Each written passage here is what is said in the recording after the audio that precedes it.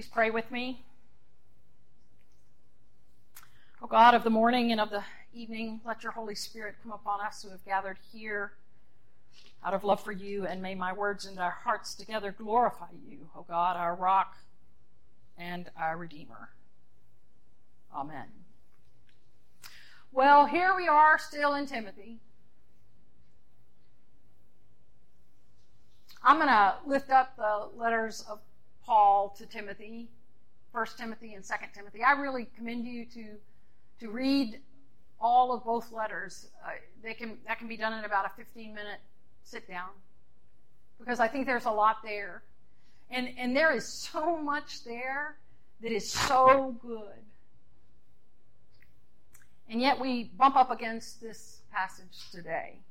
And I'm in this sermon series called Freedom Summer, and Freedom Summer was a time in the United States where some young people tried to change the world by coming to the South and standing for voters' rights for African American people. And many suffered, and some died. And it's worth us revisiting some of these ancient scriptures that have been torqued to make it palatable for people to do things that they shouldn't ought to be doing, that have, in my opinion, misinterpreted Scripture to meet the will of people rather than the will of God. And so, and that we should talk about the freedom that the Scriptures give us, that they give us freedom to find out who we are and whose we are and how we are to live and love God and love people and love God's creation. I don't know how many of you have had the opportunity to watch the movie The Amistad. It is the story of a group of people taken into slavery in Sierra Leone and who were ferried across the Atlantic. And as they came close to the Caribbean, those who had been taken and enslaved had an uprising, and they took control of the ship they were on. And the people who owned the ship tricked them, and instead of taking them back to Africa, which is what they requested, the ship kept turning north at night and finally wound up near Massachusetts and Connecticut. And the people on board that ship were taken into custody when finally the ship was overtaken. There is a part of the movie that shows what was called the Middle Passage. And the Middle Passage was when the people who had been taken into slavery were put in the bowels of the ship, and they were lined up and lay next to each other. And they were smashed in because the owners of the ship wanted to get as many people as they could. I remember thinking how horrific this was, and I think that was the first time I had ever even heard of the Middle Passage. And as the story goes on, and they're still trying to get across the Atlantic, the ship owners become aware of the fact that they've got too much weight, and they don't have enough food, and so they literally chain up some of the people who had been taken into slavery and toss them overboard. It is horrific. And yet, there's account after account of this happening. The good news of this story is that there were some people in New England that are our forerunners who were called the Congregationalists, who raised money to defend the slaves who had been enslaved on the Amistad. And the end of the story is that they actually finally were freed. And the central figure returned to Sierra Leone but was never able to find his family.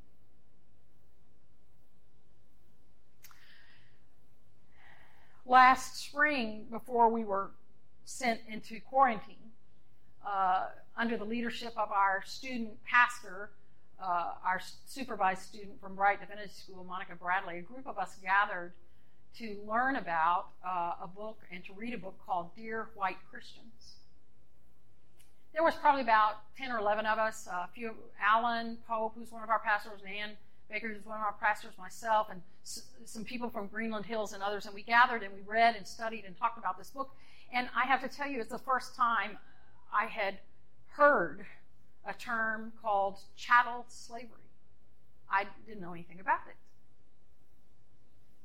Well, I'm going to make myself perfectly clear here. The truth is, slavery today, and for a while now, has been and is illegal. Moreover, it's immoral. And yet, in 2019, approximately 40 million people, of whom 26% were children, were enslaved throughout the world. Moreover, the effects of slavery in our own nation continue to be felt in the lives of Black people and other indigenous people and people of color still to this day. There's a big debate raging about critical race theory, which basically teaches about the history of slavery and how it still is impacting Black families today, and indigenous families, and Latinx families, and all people of color.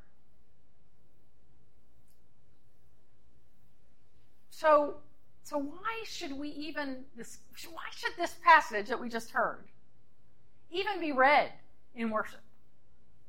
Why should we even make it a part of a sermon? I'm going to try to answer that today, and if you decide after I'm finished that it shouldn't be read, you just tell me. But I think there's some things that are worth wrestling with.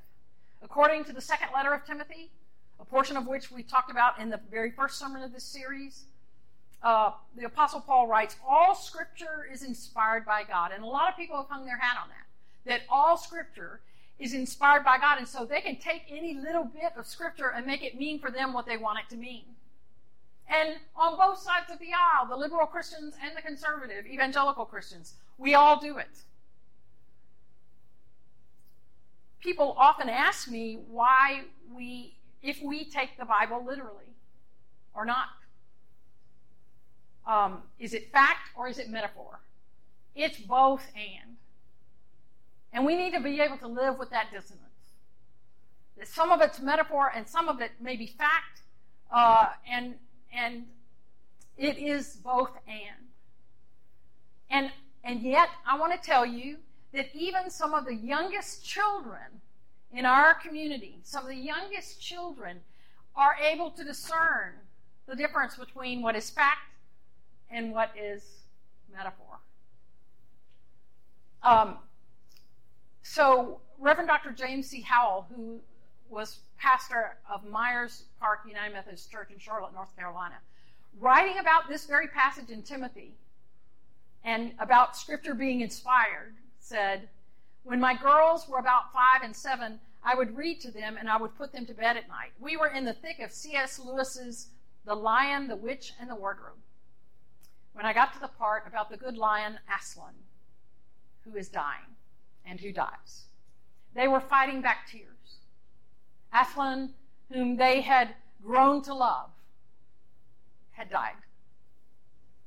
The next day, their great-grandmother, Stevens, whom they adored, died. And I went to tell them, and we had tears once again. But they fully understood the difference between the two. One was just a story born of somebody's wonderful imagination in a book they cherished and from which they learned really important things about life. But the other was a real person, and they knew the difference. You see, the Bible is very human, and it's very messy, and it's also big, and it's also long, and it can be intimidating to try to sit down and read. I don't think I've ever sat down and actually read the Bible from Genesis to Revelation all the way through. Now, my mother did, but I didn't. I got to Leviticus, and I had to stop. So it's intimidating.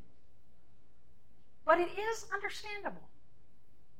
We have to be willing to read it and wrestle with it in order to learn and grow in faith. And in our relationship with God, because the scriptures, both the First Testament and the New Testament, tell us who God is.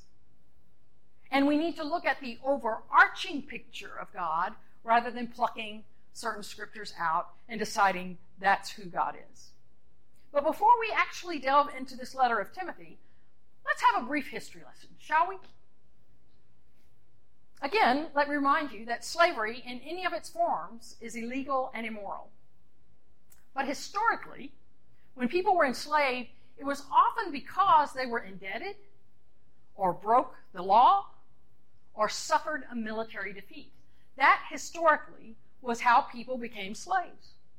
The duration of their enslavement was determined by the offense that they had participated in, and often was for a fixed period of time, after which freedom would be granted.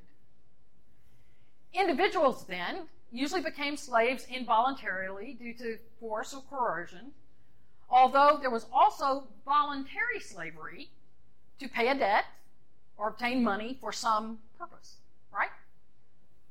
However, and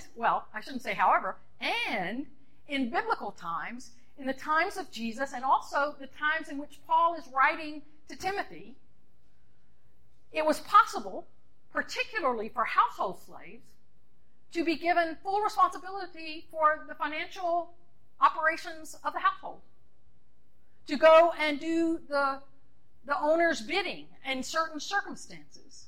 And it was also common for household slaves to be able to save money and eventually buy their way out of their slavery. This is very different. This is a very different circumstance than the slavery that has occurred after this period, that includes the slavery in the United States. So this wasn't necessarily true in the biblical times of labor, of slaves who were laborers working in fields or, taking care of the horses or doing those. But household slaves had a relatively amount of independence. Now, in the course of human history, slavery was a typical feature of civilization and legal in many societies. And then we get to this thing called chattel slavery, which means that the person is literally bought as an animal would be bought. And as an animal can be separated from their family and their children. And those children can be sold into slavery. The Spanish conquest of the indigenous peoples in the Americas included using native peoples as forced labor. Many whites who arrived in North America during the 17th and 18th centuries came under contract as indentured servants. Now, here's really interesting. There was a transformation from this indentured servanthood into slavery, and it was a gradual process. In 1640, where a Negro, John Punch, was sentenced to lifetime slavery, forcing him to serve his master, Hugh Gwynn, for the remainder of his life because he attempted to run away. This was significant because it established the disparity between the sentence as a black man and that of two white indentured servants who escaped with him, one described as Dutch and one described as a Scotchman. This is huge. It is the first documented case of a black man sentenced to lifetime servitude and is considered one of the first legal cases to make a racial distinction between black and white indentured servants. And after 1640, and this case, planters started to ignore the expiration of indentured contracts and keep their servants as slaves for life. So what does all this have to do with Timothy? And what does all this have to do with us? That's the big question, right? At the time that the Apostle Paul wrote his first letter to Timothy, half the population of the Roman Empire, about 60 million people, were slaves. Many of them had been taken as prisoners of war. Some were taken out of their own countries. Some were held captive within their own countries. And slavery then became an immediate problem for the early church. So if the early church is evangelizing all people, which they did, they're evangelizing both the owners of slavery, owners of slaves, and the slaves themselves. And this is where Paul is writing to Timothy. And Paul is trying his best to deal with household rules and getting Timothy to understand them so he can lead the church in Ephesus. So the question is, what does the Lord say to slaves? That's the question that arises in the early church. And what is the Lord saying to us in these relationships, how we are to understand this, and how the descendancies of these rules have impacted all people? What are we to say about these things? Okay, now I got to wrap this up. So, here's what you need to know. Many people are troubled by the fact that the New Testament or the Scriptures do not condemn slavery. That's true. And even in this passage, it appears that Paul is in favor of it. Well, you need to read the whole thing, because Paul is making an argument for how we are to be Christian. Whether we're slave, whether we're free, whether we're wherever we are in the journey. But the truth is, while Scripture does not denounce slavery, it doesn't approve of it either. There's nothing in Scripture that says that this is a good thing.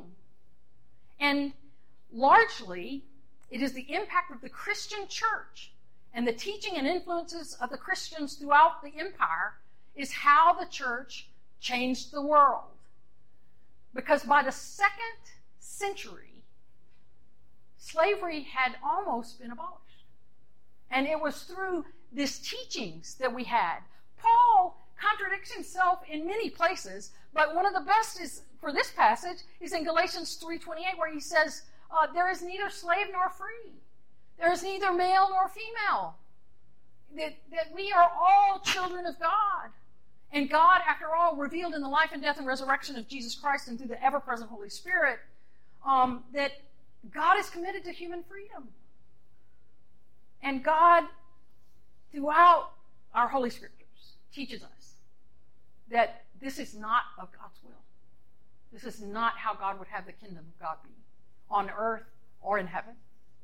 Now, it's also important for us to remember that some of what Paul is saying about honoring each other, about showing a proper attitude in the face of persecution or injustice, about loving your enemies and blessing those who persecute you, do not come from the Apostle Paul, but come from Jesus Christ, who tells us that this is how we are to live, loving our enemies. Well, let me just tell you the truth about this. We're all enslaved by something. This is called the yoke of slavery. This is the power, and it is the power of Christianity to free us from our own self-imposed slavery. So all of us are slaves to one thing or another. We are bound by bad habits, or we are falling prey to the habits of our emotions, or even self-hate. And we are enslaved sometimes to our attitudes of resentment and bitterness. But the good news is that God frees us from this. As we live into our role as children of God, we are freed. We are made free. And that, I think, is the beauty of difficult scriptures, is we have to wrestle with this. I don't know if you know, but when Thomas Jefferson, who was himself a slave owner throughout much of his life, wrote the Declaration of Independence, he wrote words that were then taken out of it because of a compromise between the northern colonies and the southern colonies. This is what he wrote. He was condemning King George III, the Christian king of Great Britain, and this is what he says. He has waged cruel war against human nature itself, violating its most sacred rights of life and liberty in the person of a distant people who never offended him. Determined to keep open a market where men should be bought and sold, and he has prostituted his negative for suppressing every legislative attempt to prohibit or restrain this execrable commerce. What if it hadn't been deleted? What if African people had been welcomed in the community? What if we had seen their potential as children of God?